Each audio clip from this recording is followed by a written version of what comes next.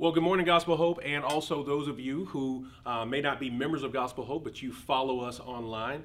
I bring you greetings in the name of our Lord and Savior Jesus Christ. And if you have been tracking with us over the last few weeks, you know we are in a series entitled In the Waiting. And that series has been built around the book of First Thessalonians. And today we reach the final message in that series, which will be brought from verses 12 through 28. That is First Thessalonians chapter 5, verses 12 through 28. A lot of ground to cover today, so I'm going to dive right into our passage after I pray. Father, in the name of Jesus, I come before you this morning. And I thank you for those both known and unknown hearts, Lord God, that are being impacted by your word. I thank you for your people who diligently do not forsake the assembling of themselves together, even in this season of abundant caution, who would gather together in their respective homes, or whether they be at coffee shops or wherever they are, and even those who gather congregationally here in the building. We thank you, Lord God, for people who place a high premium on gathering around your word. We pray, oh God, that we would be blessed by just, Lord God, the signature of your presence, the obviousness, Lord God, of your voice through your word, and that we would be equipped, Lord God, to be better tools for you, better servants of you, oh God. And you'll be glorified in the outworking of our lives. Make us more like your Son, Jesus Christ, now as we walk through this word that you have preserved for us. In Jesus' name we pray. Amen. So, as you heard me say earlier, we're going to be taking a look at this final stretch of text found in 1 Thessalonians chapter 5, verses 12 through 28. If you have your Bibles, you can read with me or follow along on the screen. Paul says, "We ask you, brothers, to respect those who labor among you, who are over you in the Lord, and admonish you, and to esteem them very highly in love because of their work. Be at peace amongst yourselves. And we urge you, brothers, admonish the idle, encourage the faint-hearted, help the weak, be patient with them all. See that no one repays evil for evil, but always seek to do good one to another and to everyone. Rejoice always, pray without ceasing, give thanks in all circumstances, for this is the will of God in Christ Jesus for you. Do not quench the spirit, do not despise prophecies, but test everything, hold fast what is good, abstain from every form of evil. Now may the God of peace himself sanctify you completely, and may your whole spirit and soul and body be kept blameless at the coming of our Lord Jesus Christ. He who calls you is faithful. He will surely do it. Brothers, pray for us. Greet all the brothers with a holy kiss. I put you under oath before the Lord to have this letter read to all brothers. The grace of our Lord Jesus Christ be with you." I don't know about you, but as I read through that list of final imperatives, my heart begins to palpitate just a little bit. I mean, it reminds me just a little bit of maybe my first time driving. You remember being behind the wheel for your first time? You sit there, it should be an exciting experience because you are entering into a new frontier of responsibility and independence, and then your parent or some other person who is coaching and teaching you to drive sits in the passenger seat next to you and hits you with a barrage of directives, right? You throw your hands back and you're like, man, I don't know how to turn on the blinker. I don't know where to put my hands. I thought I knew what to do with my feet. I can't even turn on the radio properly according to this person. And all of a sudden, the excitement seems to be sucked out of the moment because you're confronted with this idea that, man, I'm not an expert. The lack of expertise robs us of the joy and excitement of this new but yet unknown experience. Did you feel some of that? I mean, look at the number of imperatives that Paul gives the people. I counted a total of 16. Respect those who labor amongst you. Be at peace with one another. Admonish the idle. Encourage the faint-hearted. Avoid revenge. Rejoice always. Pray without ceasing. Give thanks in all circumstances. Don't quench the spirit. Don't despise prophecy. Test everything. Hold fast what is good. Abstain from evil. Pray for us. Greet all the brothers with a holy kiss, and read this letter to all the brothers. That was 16 different directives that the Apostle Paul gave us, right? I mean, can you imagine, not only in this book, but virtually every book that we've read has left us with some kind of thing that we're supposed to do. And I want to help our hearts not to be swept away with that negative emotion. There's another set of emotion that also might accompany us when we realize we don't have all the expertise we need in order to fully follow through on a particular experience. Think about having your first child. Yeah, it's a brand new frontier, but your lack of expertise doesn't rob you of the joy of the experience. It doesn't stop you from moving forward. Think about perhaps purchasing your first house. You've never done it before. You're not a professional homeowner, all right? And so, but the lack of experience or lack of expertise doesn't rob you of the joy of pushing forward in the experience. What about getting married, right? Hopefully none of us are professional spouses. The first time we get married, we have no clue what we're doing. But it doesn't rob us of the joy of the experience. We still move toward it joyously, courageously, vivaciously, and confidently to go into that new experience, even though we don't know all that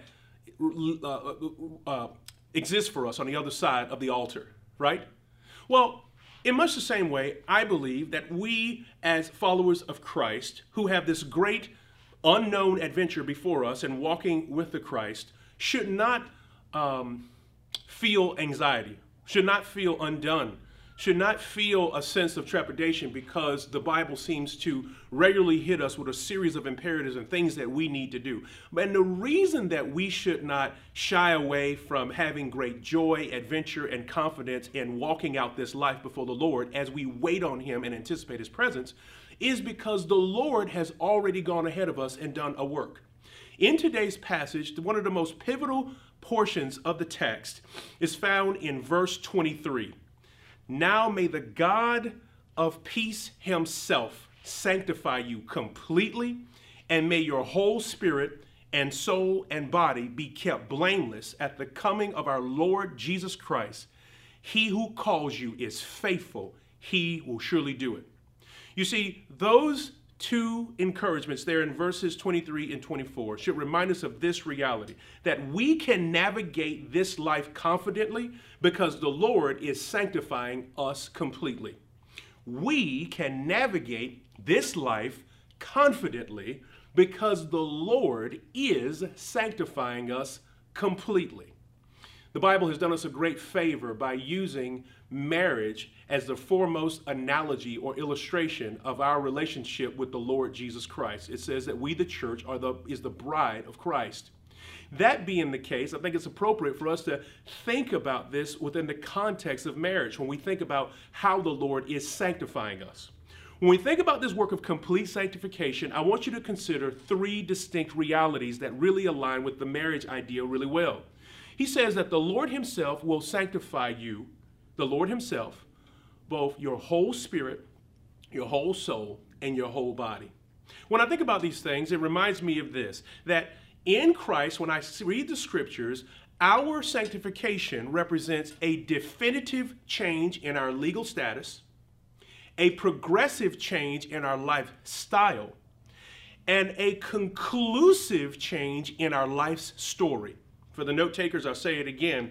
Sanctification involves a definitive change in our legal status, a progressive change in our lifestyle, and a conclusive change in our life's story. And I believe that marriage mirrors a lot of that reality. Consider for just a moment, on the day that a young couple gets married, they exchange their vows. Before the ink is even dry on the marriage certificate at the courthouse, which both legally changes their reality, and the vows are exchanged, which changes their reality before the Lord, their status is undeniably changed. There has been a definitive change in the status of that young married couple. They've gone from being single to married. But unbeknownst to them, not only have they gone from being single to married, but they have now entered into a whole new world of realities that they have not experienced before, neither do they know anything about. They may have glimpses or ideas, but they have yet to have this experience. And there are legal realities that have been changed about them. Well, much the same applies to us as a believer, right? So here it is, the young couple, they're at their first kiss or their first dance, or they're giving out their first slice of cake. But then that's just a ceremony. Shortly after that, the definitive legal things begin to change. Someone has to go to the DMV and change their name. Someone has to go out and get their name adjusted on their Social Security card. Someone, or both of them, perhaps go to work, and for the first time when they're filling out documentation from the HR department, they have to indicate one another as the beneficiaries of their estate at the, per their demise, right? Or on their benefits. They file taxes for the first time, and it has definitive implications. You see this? These are some of the definitive legal realities that change when we enter into a marriage, that at the moment that we were slicing cake and throwing bouquets and laughing and snapping photos, these legal realities were true in that moment, even though they were completely invisible, unknown, and not even considered. Well, much the same applies to our salvation. When we come to know Christ, there is a definitive spiritual shift in our legal status. Before the Lord, the Bible defines one of our changes this way in 1 Corinthians chapter 6, verses 9 through 11. Or do you not know that the unrighteous will not inherit the kingdom of God? Do not be deceived. Neither the sexually immoral, nor idolaters, nor adulterers, nor men who practice homosexuality, nor thieves, nor greedy, nor drunkards, nor revilers, nor swindlers will inherit, legal language, will inherit the kingdom of God. And such were some of you. But you were washed, and you were sanctified, and you were justified in the name of the Lord Jesus Christ and by the Spirit of our God. When we came to know Christ, there was a definitive act of sanctification that legally changed our inheritance and our identity. We moved from the kingdom of darkness into the kingdom of light. We went from having no inheritance in the kingdom of God to having an inheritance in the kingdom of God. We went from being orphans to being joint heirs with Christ. There was a legal change in the moment that we placed faith in Christ. And it was a legal change that we did not feel, we did not see, we may not have even theologically understood, nor had we contemplated. But nevertheless, the change was real and it was definitive.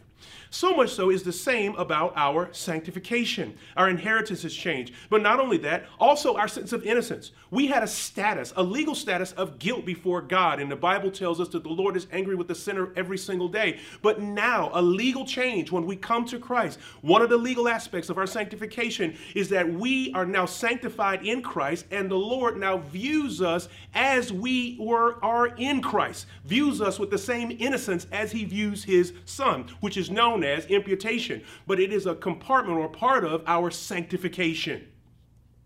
But the Bible goes on to tell us not only has our inheritance changed and our status in terms of our innocence having changed, but Romans chapter 6, verse 17 and 18 tell us something else. But thanks be to God that you who were once slaves to sin have become obedient from the heart to the standard of teaching to which you were committed.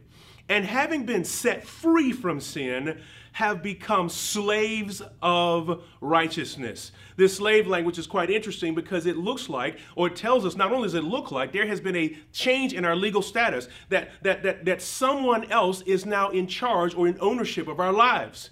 So not only have we had a change in inheritance and a change in status or innocence, but we've also had a change in our allegiance. Per the definitive legal change of who we now belong to in Christ, or as followers of Christ, we are told that we now owe our allegiance to the Lord. This is a definitive change. This mirrors perfectly marriage, right? I want you to consider for a moment the young married couple who have had now all these legal definitive changes, both before the Lord and before the laws of the land, but they are ignorant of these changes. What does it do? It doesn't change the legal realities, but it does challenge the quality of the relationship if their allegiances don't change from being single and only being aligned with one another to now having an allegiance with one another to whom they are now married. The same applies for us. These great truths are real even if we don't realize them, and these great truths of our sanctification in the Spirit are even real if we don't rely upon them. And so both our ignorance of them or even our resistance to them doesn't change the definitive fact that this is to what God is holding us accountable. We have had a legal change in status. This is a spiritual work that God has done. All of these things are done, again, regardless of our knowing, regardless of our seeing, regardless of our feeling, and even regardless of our understanding. But the Lord doesn't want us to live in ignorance of these things. This is why the Word of God so beautifully paints a picture and discloses for us the legal change. I want you to consider, if you will, how critical it is for us to be informed of the definitive legal changes that the Lord has made in our lives. These invisible changes, while they are invisible to us, they are critical to us in living out the life that God has called us to live. Within the past month, we celebrated in this country something called Juneteenth. Now, if you know the story behind Juneteenth, it is the Emancipation Proclamation was penned in 1863, effectively freeing the slaves. That freeing work, the signing of the document and the putting it in place, occurred totally invisible, unknown, and not even fully understood by the slaves, by the primary beneficiaries. They were totally ignorant of this idea. And then that information was communicated to them and it was executed and it changed their reality. But there was a problem. There were certain slaves who didn't receive the news or the information until 2 years later, which means for 2 years they had been effectively free but functionally living in bondage. This isn't just a travesty of epic historical proportions. This is a tragedy of also personal proportions. Because when we do not fully understand the reality that we have been legally made free, no longer bound or in bondage or captive to sin, we continue to live captives and hostage to some of the areas in our lives that we struggle with the most. The sins that we don't like, which all sins that we commit, we do enjoy. We just don't like the consequences. But let's just be honest. There are certain sins and certain levels of temptation that are particularly tough for us to kick. We have maybe told ourselves that because this was always in my family, I'm never going to be able to fully get free of this. That's a lie. And we need to further inform ourselves of the truth of the definitive legal change that God has made in our lives so that we don't live like slaves who have been legally free but for 2 years remain in bondage. Information is powerful. The reality of what is legally so and knowing that is super powerful. And God wants us to know these things. And so God has done something that is invisible to us, but it is still critical to us. Realizing these truths is critical to rendering ourselves as dead to sin and living free in Christ. And that is one of the initial steps in our sanctification. So when the scriptures say, now may the God of peace himself sanctify you completely. This is what we're dependent upon. I want you to hear this though. That sanctification, both while it is God's initiative, he's the one making the first move and he continues to move toward us and on our behalf in sanctification. It is also collaborative. So it is God's prerogative and initiative, but it is also a collaborative work. While God has done a definitive legal change, as we said earlier, he's legally done some things definitively that change our status. There is also a progressive work that takes place on the basis of that legal shift in our status. That progressive work is one where there should be a change in my lifestyle. So the Bible says, I prayed that the Lord himself would sanctify you completely. May your whole spirit, right? Things that are completely unknown, unseen to you. May your whole soul, right? May you be, the areas where you are cognizant, may they also be sanctified and may they also be changed. There is a progressive change in our lifestyle that should take place. Now, in order for this progress to take place in our lifestyle, I hope you feel it already that there's two critical components. Number one, I need to be informed of what my new reality is. And I need to be infilled with the Holy Spirit so that I can execute on that reality. You and I cannot change our lifestyle on our own just by knowing new information. We need the empowerment and the transformation and the reorientation of our desires and appetites in order to follow through and live a life of complete sanctification. And so we need to be informed and we need to be infilled. The Word of God is indispensable. I don't want to walk in a life that makes me where I am totally ignorant or totally resistant to the definitive promises and principles that God has put in place to affect the believer's life and the quality of my life. I don't want to miss those. I want to experience this progressive shift or change in lifestyle. But let me help you understand something. When we look back at that list of 16 imperatives that Paul placed on the believers there at Thessalonica, and we compile them with all the other principles that the Bible calls us to keep, man, how can one possibly expect us to truly keep all of these rules or these principles? Is it really practical? I think the answer is yes. You see, the answer, it seems hard to live up to the imperatives of Scripture when we view or reduce the Christian faith to just a group of rules, a group of do's and do nots. However, there is a relationship here that gives life to them. So when we talk about this, I want to help you something. In Colossians chapter 3, verses 5 through 10, it says here, "Put to death, therefore, what is earthly in you: sexual immorality, impurity, passion, evil desire, covetousness, which is idolatry. On account of these, the wrath of God is coming.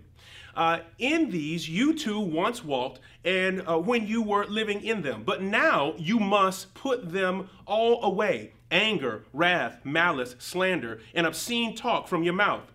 Do not lie to one another, seeing that you have put off the old self with its practices, and have put on the new self, which is being renewed in knowledge after the image of its creator." A part of our progressive sanctification, this change in lifestyle, is the things that we put on and put off. So we are informed by God's word, we are infilled by the Holy Spirit, and then we are invited to put certain behaviors on and off. If we're only focused on the behaviors and not the infilling of the Holy Spirit and the information of God's word, we will always lose steam and lose our ability to effectively follow through on a life of sanctification. I remember a few years back when I traveled on a regular basis, and I will never forget, this was during the season where either the airlines, the FCC, or the FAA wanted all electronic devices, regardless of whether or not they had an airplane mode button or not, to be turned off during takeoff. It was just a mandate. And I also remember, for those of us who flew frequently, or some who may not, who just didn't care, there was always this great tug of war between the flight attendants and passengers, because we would all say to ourselves in our hearts, maybe not out loud, that our phones being on is not what's going to cause a plane to crash, or it's not going to interfere with the components. That's false, or whatever. And so because we all operated in this very self-oriented confidence, we often refuse to turn off our phones, or we maybe slid them in our pocket to make it seem as if we were turning off our phones. And I distinctly remember one day, as I sat there, because I was one of the disobedient ones, I just viewed the rule as being impractical, so I wasn't going to follow it. And I remember sitting there one day saying to myself, you know what? I'm not just breaking the rules of Delta Airlines or the FAA or the Federal Communications people, FCC. That's not what I'm doing. I am actually disobeying and disrespecting Cassandra, Sally, Wilhelmina, or whatever the name of the flight attendant was. This 17-year veteran of the airline who has greeted me with a smile, perhaps helped me with my bag, who later on in the flight will bring me a warm cloth to wipe my hands and my face, and bring me a meal as we're traveling throughout the friendly skies. I am actually disrespecting her because she is committed to doing this as her job. This is an expression of her job. And when I begin to see the rules as a reflection of the relationship with her, and do I want to disrespect this person who is just trying to do their best? Do I really want to do that? And it reinvigorated my commitment to say, you know what? I may not agree, but I'm going to turn my phone off. I'm going to keep my electronics stowed until the appropriate time. Now, you may be saying, where is this going? Well, where it's going is this. In marriage, if all you've got is rules, and those rules are in a vacuum, disassociated from the person in whom you are in a relationship, it'll be really hard to follow. In life with God, if all you see is just this compendium of rules, but you're not able to connect the dots to how they are an actual expression of the reality of God's character, you're going to have a hard time following the imperatives of Scripture. You have a hard time. Let's stay with the marriage initiative for just the marriage illustration for just a moment. Consider, if you will, if you just viewed adultery as a technical nuance or a no-no in marriage, as opposed to an actual defaming to the person to whom you are married. You see the difference in the strength of keeping that? Imagine, if you will, if you just viewed cooking dinner every once in a while as just one among many of your spousely chores, as opposed to it is an expression of relationship to care for the family to whom God has made you a part, or with whom God has made you a part. You see how relationship enlivens rules? Well, the beauty of the Holy Spirit indwelling the believer is it helps us connect the dots with the commandments and the character of God. So when we see a directive or an imperative in Scripture, it is the Holy Ghost who is actually helping us to see that this is one among many ways in which you flesh out the character of Christ and to which you are being conformed to the image of Christ. Sanctification, I'll put it this way in closing. Sanctification is a call to model the reality of Christ and not just be moral robots. Sanctification is a call to model the reality of Christ, what it means to be in Christ, what it means to look like Christ, what it means to model Christ in all of the moments where we find ourselves with strangers, with employers, with antagonists, with spouses, with brothers, with sisters, with church members. All of the spaces where we find ourselves, where there could be an innumerable amount of rules of engagement. What we're really doing at the core is living a sanctified life, because I just want to reflect Christ. I want to model Christ in this moment and not just be a moral robot operating off of a Christian program or algorithm. And so let sanctification change our lifestyle in that way.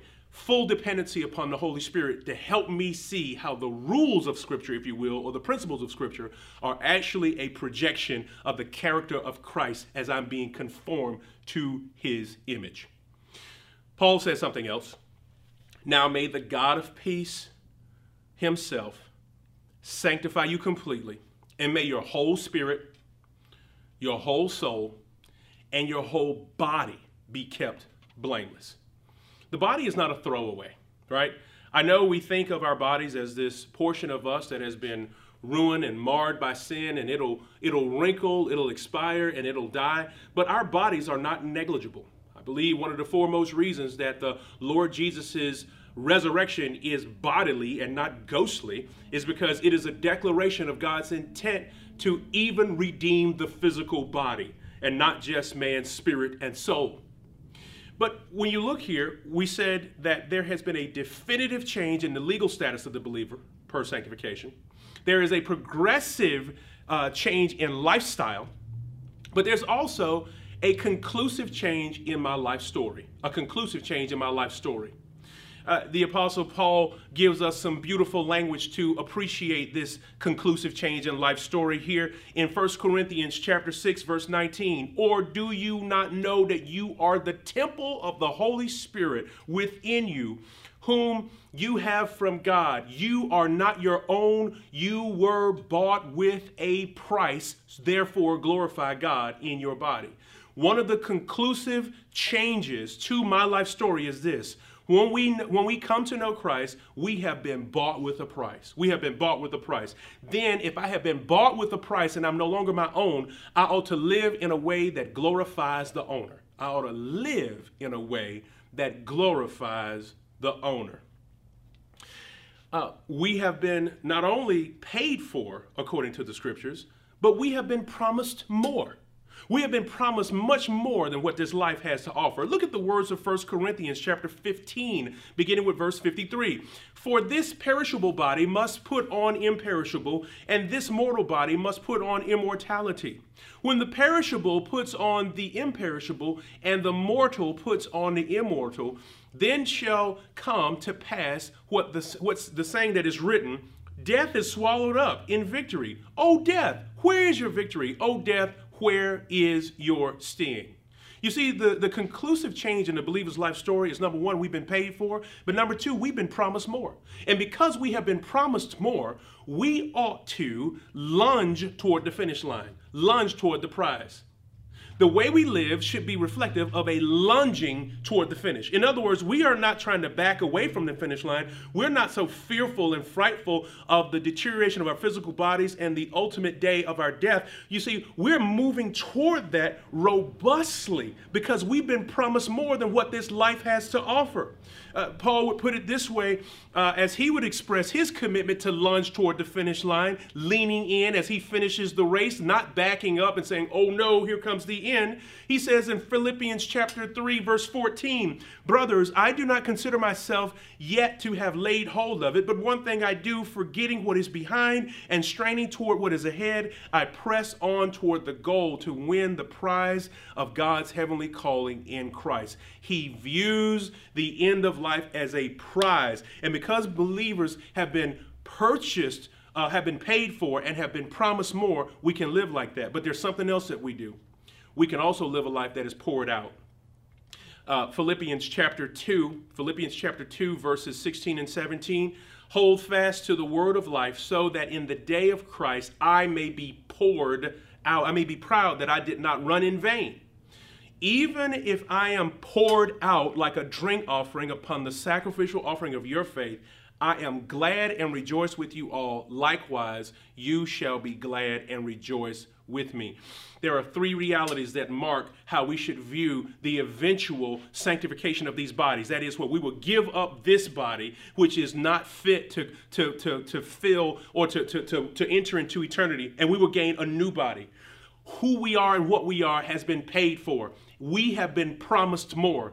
So we don't live with reckless abandon per se, but knowing that the Lord will replace this body, we don't have to live with this uber commitment to try to preserve this body, idolizing trying to live longer, live safely, and to do all kinds of things to grip hold of this life, because our life looks like, or our death in this life looks like a comma and not a period. In other words, the larger part of the story is being told after our death, not at the point of our death.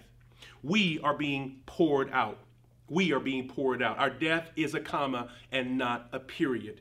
And when we grab hold of that truth, it will challenge the way we live. And the sanctification that we experience in this body will look less like just keeping rules. We'll do that. But we will understand that we are trying to align ourselves with sacrificial service, to pour ourselves out for the benefit of others. I hope that sounds familiar, because we saw the Lord Jesus Christ show us exactly what that looks like. He poured himself out. He expended his life for the sake of others. Sacrificial service. His very body was given for the benefit of those who would place faith in him. This is a beautiful portrait of the gospel. We are being further conformed to the Lord's image, which means in some respect, our bodies too should be used up for the Lord's service. No, we're not going to be anyone's savior, but there is a degree of sacrificial service to which these bodies should commit themselves, because we recognize that we're not just trying to preserve these bodies, we're trying to prepare for the next body in the way that we live. These realities of having been sanctified in the Lord, spirit, soul, and body completely, should give us the courage to navigate this life vigorously.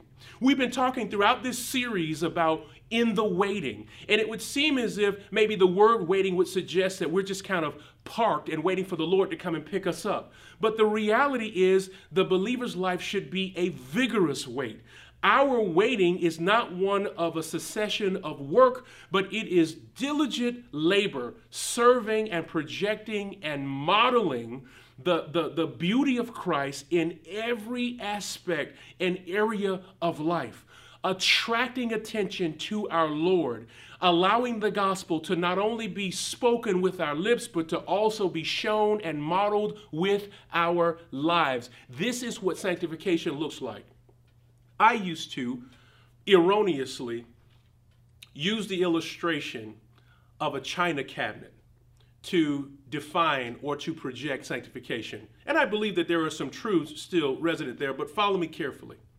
Sanctification, I used to define it this way. There's this group of special dishes that I have at my home that have been cleaned and propped up and put in a special display cabinet that only get used on special occasions. And when they do get used on those special occasions, they are immediately washed, polished, dried off, and put back in their special display case. And I would sometimes view sanctification like that. It's this special, set aside, reserved people for special occasions. But I think that that china cabinet illustration really ill-equips us to appreciate the kind of vigorous, dynamic, confident lifestyle that the Lord wants us to live. I believe that the appropriate illustration is more like the utensils used by a surgeon. A master surgeon having all knowledge of how each tool is best used during surgery and all of his procedures. He sanctifies them every day. After every procedure, they are always sterilized and they are always clean. And he knows how to use each one of them per the various situations that they encounter. Regardless of what the procedure, regardless of the person, regardless of the date and the time, the surgeon always masterfully knows how to use each one of those tools at his disposal. And those tools, those utensils, those scalpels, those other sutures, those various things that the doctor uses have been and are being sanctified. How? They are sanctified because he sterilizes them. They are clean. They are sanctified because he is the one who is uniquely using them, because he's a doctor and not the others. They are sanctified because the reasons that they exist not only are uniquely expressed in his hands, but they show unique value when they are working within the body. Ladies and gentlemen, you are not dishes in a china cabinet waiting for God to come pick you up because you are beautifully and perfectly and cleanly displayed. But you are surgical instruments in the hands of the Father, designed to do beautiful work in the body of Christ. Let us celebrate God as while we are in the waiting for him to use us. And we can do this waiting confidently because the Lord is sanctifying us completely. Let's pray. Father, in the name of Jesus, we're thankful to you this day for your great work. For, Lord God, just the eternal voice of your word, perpetually relevant. We thank you for the truth of your gospel. Lord God, we thank you for the vigor of your Holy Spirit. And we ask now that we as your people will be even more further equipped to step out and do life in uncharted waters. We don't have expertise, oh God, with COVID-19 or pandemics. But Lord God, we pray that that lack of expertise would not rob us of the joy of experiencing your sanctification in this season as we courageously live life. Lord God, we don't have experience, not definitive experience or expertise, Lord God, with the issues of racial unrest, Heavenly Father. But please, by your Holy Spirit, remind us of the definitive truths that you've set in motion, the change in status and the progressive change in lifestyle and the change in story, so that we are not, again, fearful or trepidatious about this new waters in which we are walking, because our lack of expertise is irrelevant, because we have a God who knows all things. So, Lord God, help us to walk this life out vigorously as we wait for your return. In Jesus' name we pray. Amen.